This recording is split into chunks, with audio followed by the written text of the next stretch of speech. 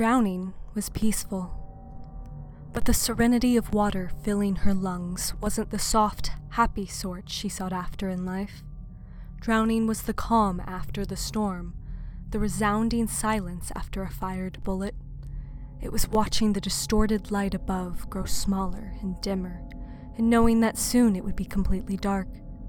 It was cold and heavy, the numbness of terror and the burn of mortality. Drowning was every limb in her body filled with lead, relaxed in the acceptance of imminent death.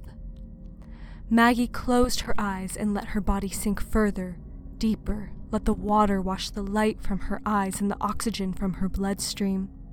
She smiled. And then, "Not yet," a voice said in her ear, warped and distant. "Not just yet." With a strangled gasp, Maggie woke up. This is the DISCOURT Knife.